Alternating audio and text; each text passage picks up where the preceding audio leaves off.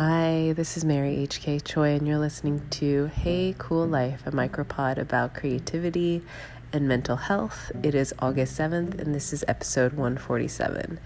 If I sound like I am talking from beneath the meniscus of a giant blob of viscous substance, it's because it's true. Like, I have COVID. I've been in Europe for a month, and just as a wonderful treat, in addition to all the air traffic and airport delays, we were in an airport for like 5 hours, and I have to believe that this is where I contracted COVID once and for all.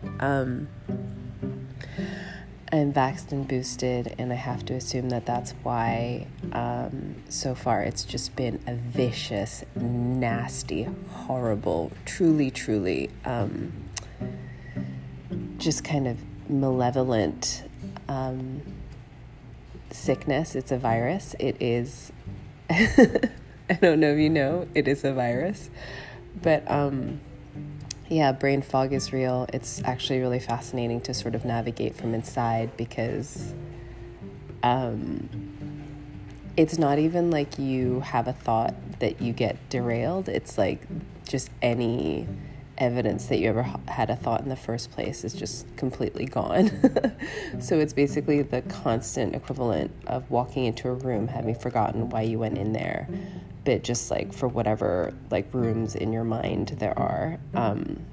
Anyway, that metaphor. Wow, yeah, the meta-narrative of that metaphor is that my brain isn't super working, but a wonderful thing has happened, which is that I am realizing that in addition to doing all of this like therapy, but also spending a full month in another country that doesn't have that much to do with me, with like zero social obligations pretty much, and the time difference, and being actually like physically separated from my family, with whom I was getting so enmeshed, like even more enmeshed after, like my dad died, and I just got like flung back into a lot of similar dynamics. And so just getting a break from that for a month is, and on top of like 4 years of treating my eating disorder and like getting different things sort of at different levels, I'm beginning to get my memories back. And I don't know if I've talked about it this much or even that much. I don't know if it's something we've talked about in a while. Asterisk while, what even is a while when I update this so intermittently. But if you identify as someone for whom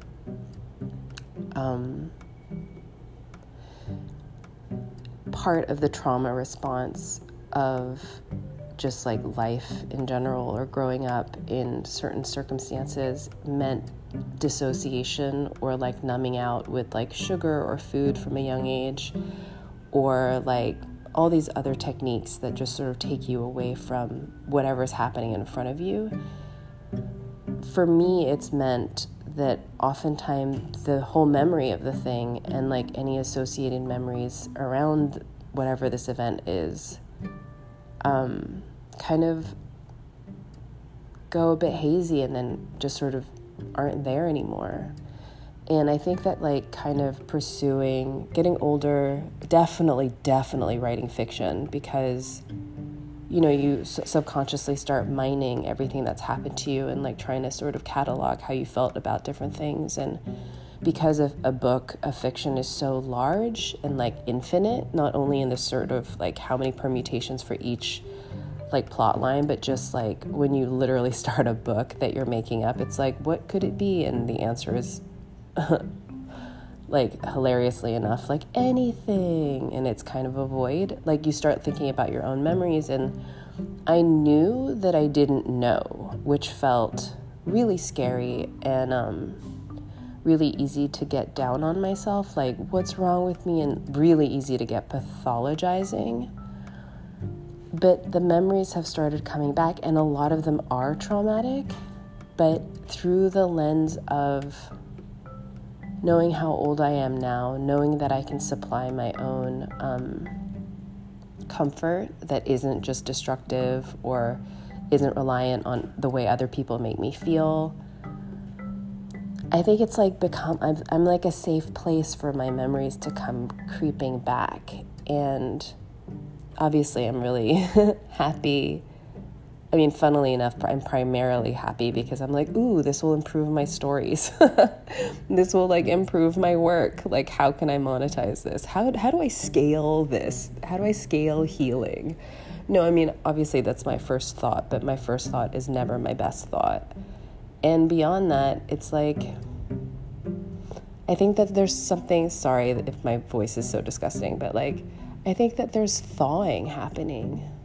And like it's really happening. So I think this is much, much more just a pointless ramble, but also a dispatch that if you've begun the work because you are noticing that perhaps your memories are not as available to you as maybe you imagine other people to have access to their own memories, like it can happen. It's not like redacted forever. It's not like there's not like a scorched burn hole in like the tape of your past. Like it actually can resurface, and I think that that's like so amazing. Yeah, and I know that there may not be that much utility in saying like it can happen, but I do want to also say that it's happening a lot later than I thought it would, and it's definitely not happening in a linear way. Mostly for me, what's coming up is basically the entirety of my like adolescence. Like I would say it's everything from about like 11 to when I moved to New York, weirdly.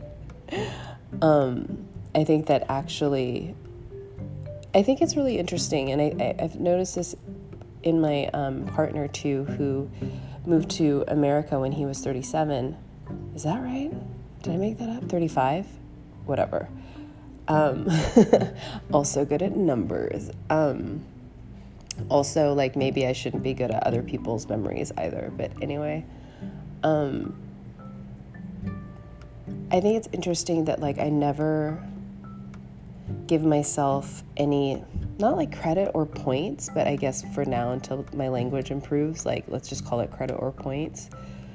You know, I don't, allot myself enough, whatever, about how hard it is to move. Like, I sort of assumed that there was traumatic, like, stress when I was, like, 11, moving from Korea, like, the place where all my molecules were, like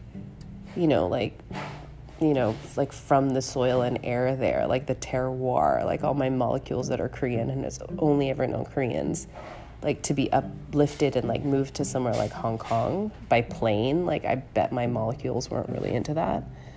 And I always sort of gave myself credit for like acknowledging that was hard, that was hard on my family, that was hard on me, that I'm moving to a colony, like a British colony as an Asian person is hard. But I don't ever think about like how hard it must be to move to not only Texas, but also to move to fucking New York. Like, because New York for me was supposed to be like the place where I finally get to go if I've made it. Like, there is a part of me that sort of decides that it's supposed to be 100% unalloyed wonderfulness and not just like fear and like terror and discomfort and alienation that like kicks up all the other alienation from like every generation past. And like as a result of that, it's like you'll hear my partner in the background blowing his nose.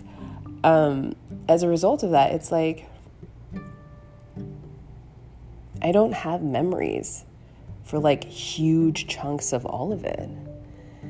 And they're coming back, they're non-chronological, but I do think I will say, and I think this is so interesting, I think they're coming back in accordance with the memories I need for the work I'm doing right now.